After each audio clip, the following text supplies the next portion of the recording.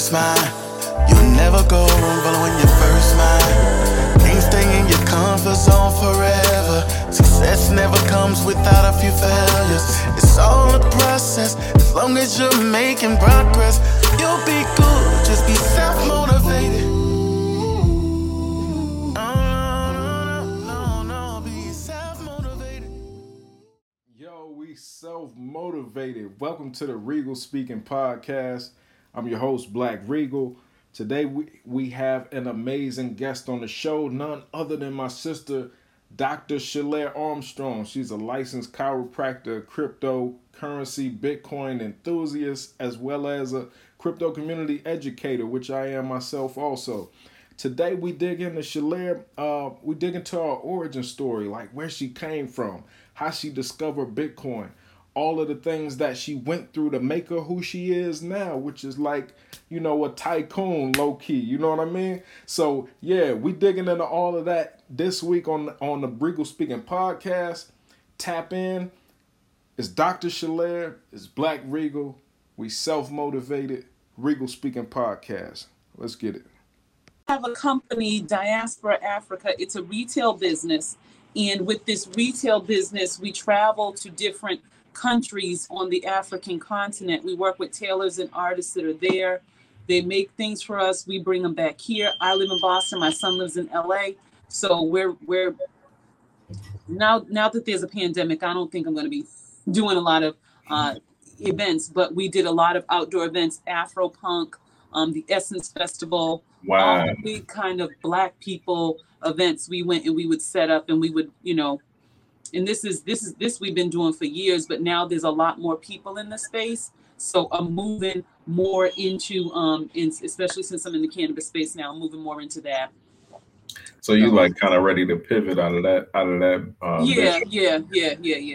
Yeah. Like it's mature now. It's more people that see it as like a fad thing to do, like just something cool. And like when you trailblaze in the space, it's always like that. You know, when you first and you build up something, then people go, "Oh yeah, I could do." Yep. And you know, and then because like a lot of people just aren't original. You know what I mean? Right. Like they see something that somebody else is doing, and they go. I mean, and understandably so, they go, "Why reinvent the wheel?" Like this person has a dope business model. It's plenty of other, you know what I mean? Like it's plenty of other space for somebody else to enter, so they get into it. But when everybody has that idea, like too many people start taking on that idea. It's like now stuff becomes more common. Like you said, you start seeing people everywhere that's trying to do what then it's a matter of supply and demand. So you take one of these hats here, and before you can get them, because it costs money to get them over here, right? So you can get them over here. You can add them to your retail shop or whatever, and you could command the price of, you know, $65 to $80 for these, depending on how many people are in the space that have these. Then if you've got 25 people in the same city that have the same product, then it's no longer a $65 product. Now we're dropping it down to $50. Now we're going down to $40. And at some point, it's not worth it for me. You get the race to the bottom instead of like appreciating the value. Like you get that race to the bottom. Like, yo, I can get mine off before. Yeah. And, you know, I was thinking about that when it came to consultants in the cryptocurrency space. So I've never charged, and I didn't realize that people were actually charging to talk about cryptocurrency until we got onto Facebook. I should be charging for sure. And the thing is, like a lot of people that's charging, never mind, I won't even go there. But yeah, I should be charging for sure. But the thing is, I don't know how we're able to charge when the information is just out there and it's free. With me, the thing is like, you know, when you dabble into more of the personal one-on-one time, like that's more like where I see the charge that is like the exchange for my time. And you're still educating, even if the information is common knowledge. Like somebody could probably learn math on their own, but they're gonna pay somebody to teach them that's good at teaching, right? Or that can keep them engaged. Because like some people just need someone to engage them in order for them to kind of learn too. Mm-hmm. And then you got a person available to ask questions right on the spot. Like when something challenges you or you're not grabbing it, you can write in that moment, hey, what is that thing you just said? And, you know, they're not talking to a video or they're not in a room full of people and they have to interrupt everybody to say, hey, what is that? I don't understand that. So it's definitely because we all know that they're in all of our inboxes, and that can take hours sometime. You know, if you're in a room of 175 or 200 people. Yeah. So tell me how you got into the cannabis industry. Like, what was that like? So like I said, I'm a doctor of chiropractic by profession.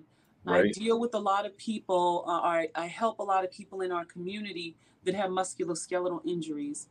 And what I did notice is that a lot of people in our communities are using marijuana to help them to get through these things. So at a time, and that's still the case in some states in this country, chiropractors, it's outside of our scope of practice to talk about cannabis to our patients. So if we started to document those things and something happened to a patient when they left our office, then we could be held responsible because it's not federally legal, and we knew that they had that in their system. Now they've gone out and had a car crash or something like that.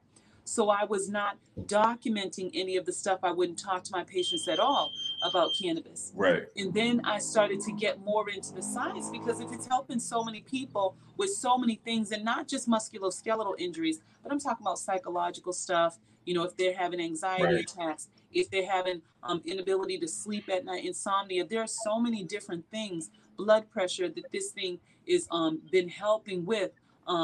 That I said, okay, let's unpack why this is helping so many people. So I started looking into the endogenous cannabinoid system, which is a system that integrates all the different systems in our bodies. Well, that system has these receptors on it that cannabis locks right into, right? So when the cannabis locks into those receptors, it helps to calm us down. So in the case of musculoskeletal injuries, there's a certain terpene profile that you could gather from a certain strain. You look at that terpene profile. Terpenes are the oils that are inside of the plant. Linolene is different terpenes, and all of those things help with certain things. If we can evaluate the terpene profiles of these different strains, then we can say, okay, Mrs. Jones, you've got this going on with you. What I can recommend is that you go here and you look at this strain of cannabis or that strain of cannabis. So that happened for a while. I had a patient that came in, and he sort of introduced me to the idea of maybe getting into the cannabis industry. He was going to open up a dispensary, and this was 3 years ago now. Right. So he said he was going to open up a cannabis dispensary. This patient came late to his appointments, and he did not show up. Sometimes he was a no-call, no-show. And I said, nah, these cannabis people, they're not serious people. So I can't get into it. He said, nope, you're late. I don't want no parts of it. Late. You're not professional. How are we going into business together when you can't show up to a meeting on time? You can't show up to a doctor. I can't even crack your back on time. I can't even stretch you. I can't even stretch you. So I was like, no, I'm not into it. And then I was getting more and more into the real estate investing and wholesaling. I had a wholesale property at the time that was in Cape Cod, which is like on the coast of Massachusetts. So I had a piece of property, and I mentioned it to one of my patients, and he said, hey, I know this guy that might be interested in the property. I said, what's his name? He said his name is Cleon Byron. I said, there we go. We're getting the origin stories together. There we go. I was like, that dude, I don't know. He used to come late to the appointments. I ain't with it. He was like, no. So it was not going to work for me, but I presented the piece of property to him anyway. Right. Once I presented the piece of property to him, we went out, had a drink. We started talking more and more about the property. That wasn't of interest to him because now he was really heavily into the cannabis thing. So he started to show me the progress that he had made. He had already, there's 4 parts to get your license. So he had already made progress on one of the parts. He had gotten the host community agreement. So there were 3 more parts left. And at that time I said, okay, you're putting in some work. You actually care about this. So I'll roll with it. So so I got involved at that point. We started moving through the licensing process. You got to get the zoning board of appeals, because it's Right. always not okay to have a cannabis dispensary. So you've got to get your host community agreement. Then you go through the city. Then you go through the zoning board, and then you go through the state. We're now in the portion where we go through the state, which is the Cannabis Control Commission. Right. So we get an appointment with them, interview with them, and then they grant us a provisional license. And then we break ground. So that's kind of how I got into the industry in That's a roundabout way. Man, so when is this gathering gonna be for that? That's a dope accomplishment. So Definitely it wanna looks like our groundbreaking will be in the next few months. But then the dispensary is scheduled to be opened up the fourth quarter of this year. So November, December. We're looking at also a manufacturing facility, because with the type of license that we're looking at now, we can get 3 manufacturing, 3 cultivation facilities, and 3 dispensaries, 3 retail outlets.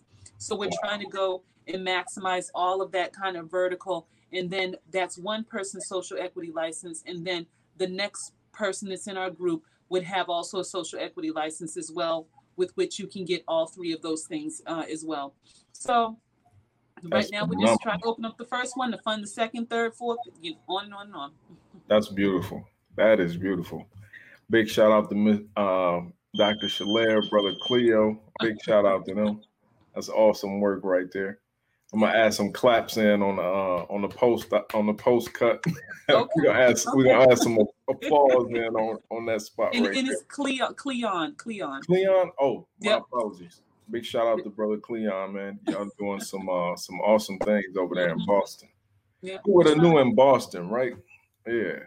Yep, we're in Boston, Massachusetts.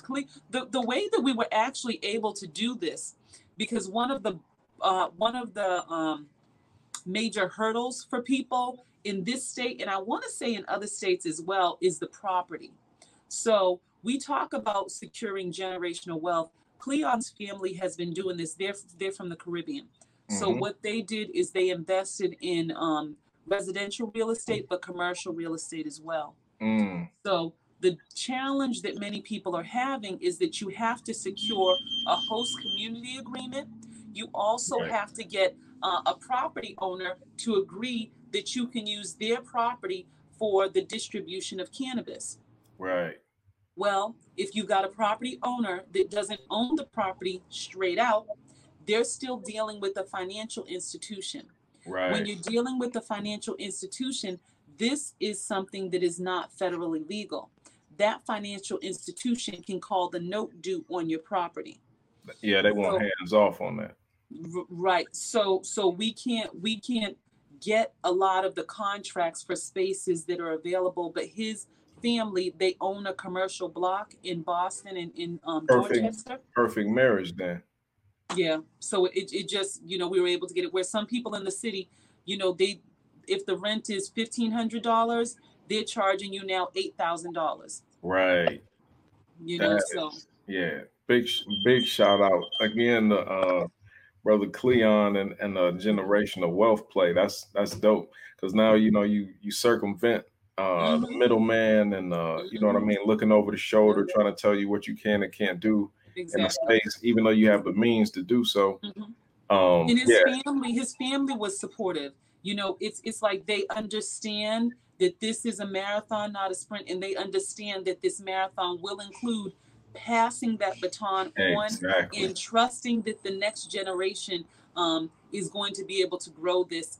And that took some kind of work, I'm sure, with his mom, because his mom is very much into her church. She's Seventh-day Adventist, and so the other the previous generation in his family, they own it together, and they're very much into their religion. And we're able to get the whole community to agree. We got daycares. We got a church that's across the street. Wow. The church agreed to have cannabis in this community only because that family has been providing jobs now for 2 generations. Right. They own a bunch of daycares. They own transportation company. Right. They own residential real estate. So they've been providers in the community, and people trust that they're going to continue to be good stewards of the community. Right. And that's the thing too, is like this industry is happening. So somebody's going to do that. You know what I mean? Like, why not have it be someone who's already committed to this community already, is proven, right? As opposed to someone who comes in who really doesn't care at all. And the people who actually live in the community will be the last people to benefit from them being financially prosperous in that community. So yeah, big shout out to that community as well for having that type of foresight. Like, you know, when you already have somebody that's locked into the community that's committed, and we're already planning to grow our community. So we have a future youth space that we'd like to have as an incubator for businesses that are peripherally involved with the cannabis industry. So we've got Jane Unruly, who does wrappers. We've got people like Mohawk Glass Company. We've got all kinds of small businesses that you can do where you're not touching the plant at all. Maybe you make some rolling papers or some trays or something like that. Maybe you cook, and we have a manufacturing facility and you want to infuse some things. Okay, you know, let's see how we can work together. So we've already set aside a certain portion of our actual space where we would house that, but we also have funding with which we will work with the community in whatever they need. That's what we're here for, because we've already seen that this has taken a lot out of our community. So we've got to put back in. It's our responsibility. Exactly. That's beautiful. So the hop back on Bitcoin, right? So our initial first cut got cut short. So I'm gonna ask you one more time without the how can I say this? Without the accumulation numbers, like what was your Bitcoin origin story? Okay. So I got some Bitcoin. How did you discover it though? Like your discovery of it and everything. So when I first heard about Bitcoin, it was less than $1. I heard about it from someone that I knew. They told me about it. They understood it a little bit, just peripherally. Wasn't able to really give me an explanation. They said, Shalair, I know that you know business. Put some money into this. It'll grow. I put some money into it. It grew. When it doubled, I took half out. Didn't understand what that meant. But what I had essentially done was I had sold half of the Bitcoin that I had purchased initially.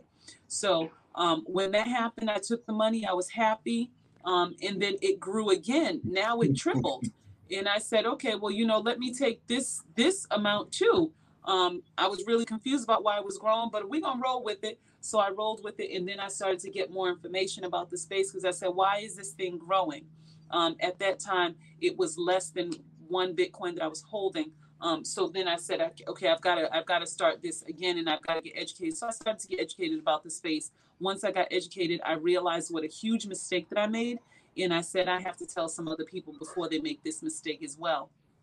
So I started just explaining Bitcoin to people. I did something called Bitcoin Basics for Beginners. I did it on Zoom. I did it on Facebook. I did it with people, their churches, community centers, whoever was going to listen to me talk about this internet money. I was willing to talk to them about it. And then I discovered the Clubhouse app and the Black Bitcoin Billionaires. And I saw that there were a lot of people that were teaching about this. And I said, well, you know, let me go on and join forces with them and started, you know, doing Wake Up with Bitcoin Basis for Beginners, which is what I do now. You can see it at the bottom of your screen. It's from 7 a.m. to 9 a.m. Eastern Standard Time daily, Monday through Friday. So that's where I am these days. So with the so basically the mistakes you made early in the space, right? That kind of fueled your passion to educate other people to not make those mistakes. Right. Like, so now, like that's kind of like your mission is to see people, and that's awesome that you have that character trait, right? Like you made a mistake, but like your mission, like you're fueled by wanting to see people do better than you did initially in the space.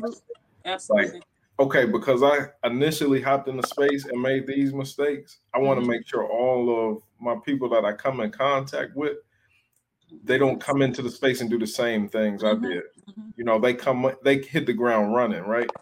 Like, What I've noticed is that there are a lot of us that are on this journey, and we say that that's the cost of your education. You pay the price of education here. And I look at and I say, gosh, if I had just held on to those Bitcoins that I purchased initially, I would have X amount of dollars.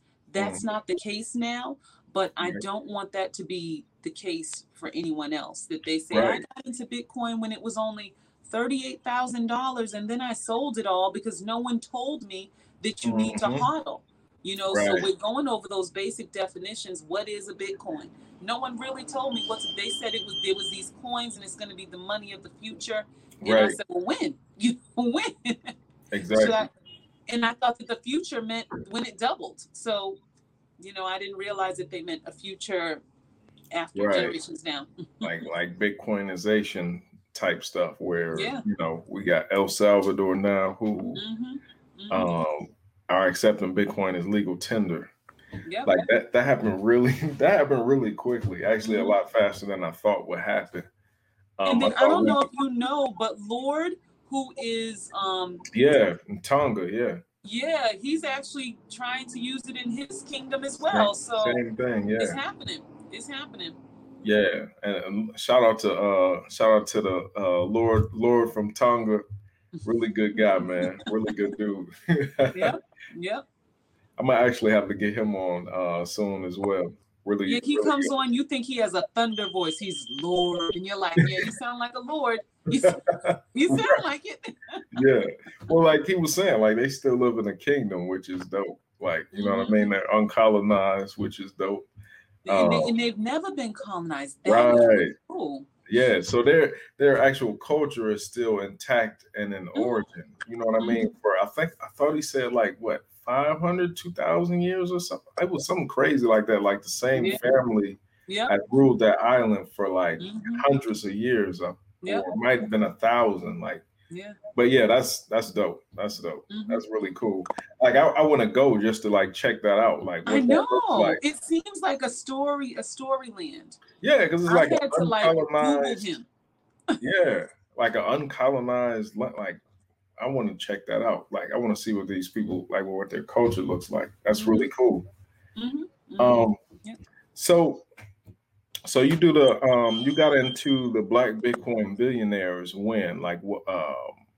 December or probably December, not long after I got on, because when I got on to Clubhouse, I got on to learn and connect with people that had a deeper understanding of the technology side, because the folks that I was talking to about cryptocurrency and Bitcoin, now they've got the basics. Now I need to move them along to somewhere else, and these are uncharted waters for me. I'm really still not that interested in the technology. I understand that the technology is important, but my eyes kind of glaze over when people start to talk about it. Even if you talk about a Raspberry Pi or a Node, I'm kind of like, I'll eat some Raspberry Pi. I don't want to set it up in my house. Right. Burning up my electricity. Yeah. And once the cultivation facility opens up, we're looking at doing solar. So we are going to combine some mining with this, because when you're growing cannabis, I don't know if you know anything about growing cannabis, but for the exotics, it needs to be temperature controlled, so it needs to be above degrees to prevent mold and blah, blah, blah, blah. So we need the heat anyway. So if you're going to produce some heat with these, with this mining equipment, may as well use it for something. So you could take like some of the heat from the miners and temper it with the cool air and kind of just work it that way. Yep. Wow. Yeah, that's awesome. That's really cool, actually. I never even thought about that. That's why you're business. That's why you Dr. Shalair. That's why you Dr. Shalair. It's definitely a thing. I don't know if any other folks in grow facilities are doing it, but I mean, I see a need there, to heat the place. So why not, also do some mining? And I don't know if we'll be mining Bitcoin. It may be Litecoin. It may be helium. My son mines helium. Me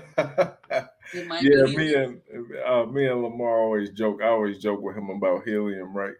we always have these jokes. I'm like, yeah, I'm gonna set up some helium in somebody's Airbnb or something. Or like I always just joke like that. Yeah. Yeah. Why not? Yeah, because Lamar, he a good dude, so he always talks about the technical side of it. So he's like, man, it's a mesh network, like you giving locations and different stuff like that. Right.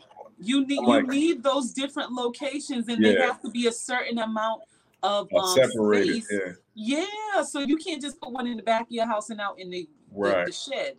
That might not be enough. You need multiple of them, and the more you have in your area, the more you can mine. So I always joke with them, like, people let you set it up, why not? I always joke with them and be like, I just put it in places of people I don't like and leave it there. Well, you could plug it up at the mall and probably no one would discover it. Yeah, really. You put it behind a soda machine or something like that, you just plug it in. Right. This is not to be received as financial or legal advice. Financial advice. It's not helium miner planning advice or anything like that. Right. You get yourself in trouble. Yeah. Use your own judgment. We're not giving you advice. Yes. Yeah. So the chiropractic work, that's what like kind of fueled your passion for that space? I got into a car accident. My back was hurting. I went to a chiropractor. They helped. Wow. I went to an attorney, and they said, oh, you should sue that other person because they hit you. I said, okay, so that's what I'll do. I got a settlement for that car accident. It was just a minor accident. Yeah. And so I got some lump sum. I ended up getting closer to the chiropractor that I was working with at the time, to just help me through the car accident. And another chiropractor in that office told me, there's a chiropractic school in Atlanta. And I was like, Atlanta? I'm thinking Atlanta is Chocolate City. I need to go down to Hotlanta because of whatever. I'm almost done with my undergraduate. What do I do next? I was doing accounting and marketing at the time. I was working at a construction company doing marketing. And then they said, oh, you can go to chiropractic school down in Atlanta. So I went to visit Atlanta, and I said, this is where I'm going to move to. So a month later, I didn't even walk for my graduation. I finished school, and then I said, I'll come back for my graduation, but I'm moving down to Atlanta. So I had planned and went back down to Atlanta. And then the next rotation of when classes began, I was down living in Atlanta. Bought 2 houses down there. Moved at that time. I had 1 child, and my husband and I. He stayed in Boston. I moved to Atlanta. Went down there for grad school, and came back to Boston after I was done. Set up shop. Wow, that's what's up. Mm-hmm. And now we got Dr. Shalair's practice, right? You live from the practice. Yeah. Yeah, that's what's I'm live from my practices in Dorchester, Massachusetts, which is a smaller area of Boston. It's Roxbury, Dorchester, Mattapan, and a couple of other smaller neighborhoods that make up Boston. So I have 1 practice here, a retail shop as well here, and then I have another practice where I see patients that are in a suburb of Boston. So I've got those three things going on, and now the cannabis thing. That's what's up. That's awesome. So what is it? And this is just a curiosity question, right? So like it's not like you have I guess something to compare it to since you're from Boston, right? So I was gonna say, like, what was it like growing up in Boston? Obviously being a Black woman, Black girl growing up in Boston. What was that? What was that like? Obviously, growing up in Boston was kind of tough for me because I grew up with 2 parents that were drug addicts. So my mother was crack addicted, and my father is still heroin addicted. So I was raised by my grandmother. My grandmother was a strict religious woman. She was a Jehovah's Witness. So we didn't get to know any of our family members. We didn't hang around with cousins. We couldn't have friends that were not Jehovah's Witnesses. We didn't celebrate the holidays. So it was interesting growing up in the era of crack in Boston. Like 80s? Like 80s? Yeah, 80s. I was born in the late 70s. I was born in 77. So growing up in that era, it was difficult because you had people that were out selling drugs, people that were using drugs, and then I had a super religious grandmother, so we could not talk to any of those people. So we seen a lot of the stuff peripherally, but we didn't get involved in it because of because of our religion. And then my grandmother passed away when I was 13, 14 years old, and I kind of was homeless since then. So I had to make it on my own. I had to, make it on my own. I was living this place, that place. I was in high school. So this place, that place, I was going, from one friend's house to another until their parents said, well, where's her parents? She's got to go. So I did that for a while. Then I got pregnant when I was in 12th grade. So before I graduated, I had a child. That was another hurdle to overcome because now you're homeless with a child. And then I said, now that I have a child, I have to go to college. So it wasn't until I had my son that I decided that I was going to go to college. I went right to get my associate's degree because my instructors actually told me that I should not go to college at all. They said that I should probably go to a training facility and just get a job. They told me to get an abortion, all of these kinds of things. It was really, really interesting, for me being in high school. But I just kind of ignored all of the FUD at the time. I ignored all of the fear, uncertainty, and doubt about what I was able to accomplish and what I was not, and just kept moving in that direction. And now, I really want to see people that, kind of was like me, didn't have anyone to tell them anything, have a chance. You want everyone to have a chance. Everyone deserves an opportunity to get involved and fulfill their dreams. Even the people who had, a fall maybe in the last generation with their families. So that's what that's something I'm really passionate about as well. So that business incubation thing was perfect. Yo, that's going to wrap up the show. Huge shout out to Dr. Shalair for coming through, dropping gems. I don't know if you noticed, I don't know if you was peeping game, but Dr. Shalair is really out here on that business tip. That's why I joked, but I really wasn't joking. At the beginning of the show when I said Dr. Shalair is low-key a tycoon out here. So, really appreciate you coming through. Super inspirational, aspiration, motivation, all of the above, man. How the doctor came through all of the circumstances that she grew up with. You know what I mean? That's literally the definition of what I call elevated thinking. Not succumbing to the circumstances that sit right in front of you, all of the controversy, all of the turmoil, the pain, things of that nature, and you're able to get the mental fortitude to rise above those things. Man, it's nothing but respect. Shout out to you, Dr. Shalair. Definitely doing your thing down there in Boston. Look forward to being a part of anything that I can that you got coming up. Let me know what y'all think of the new theme song as well, man. We actually about to sign off with it. Y'all let me know what y'all think of the new theme song. We coming right back next week with some more heat, some more fire guests. Shout out to everybody that's tapping in, man. I really appreciate the support. Until next time, man, it's Regal speaking.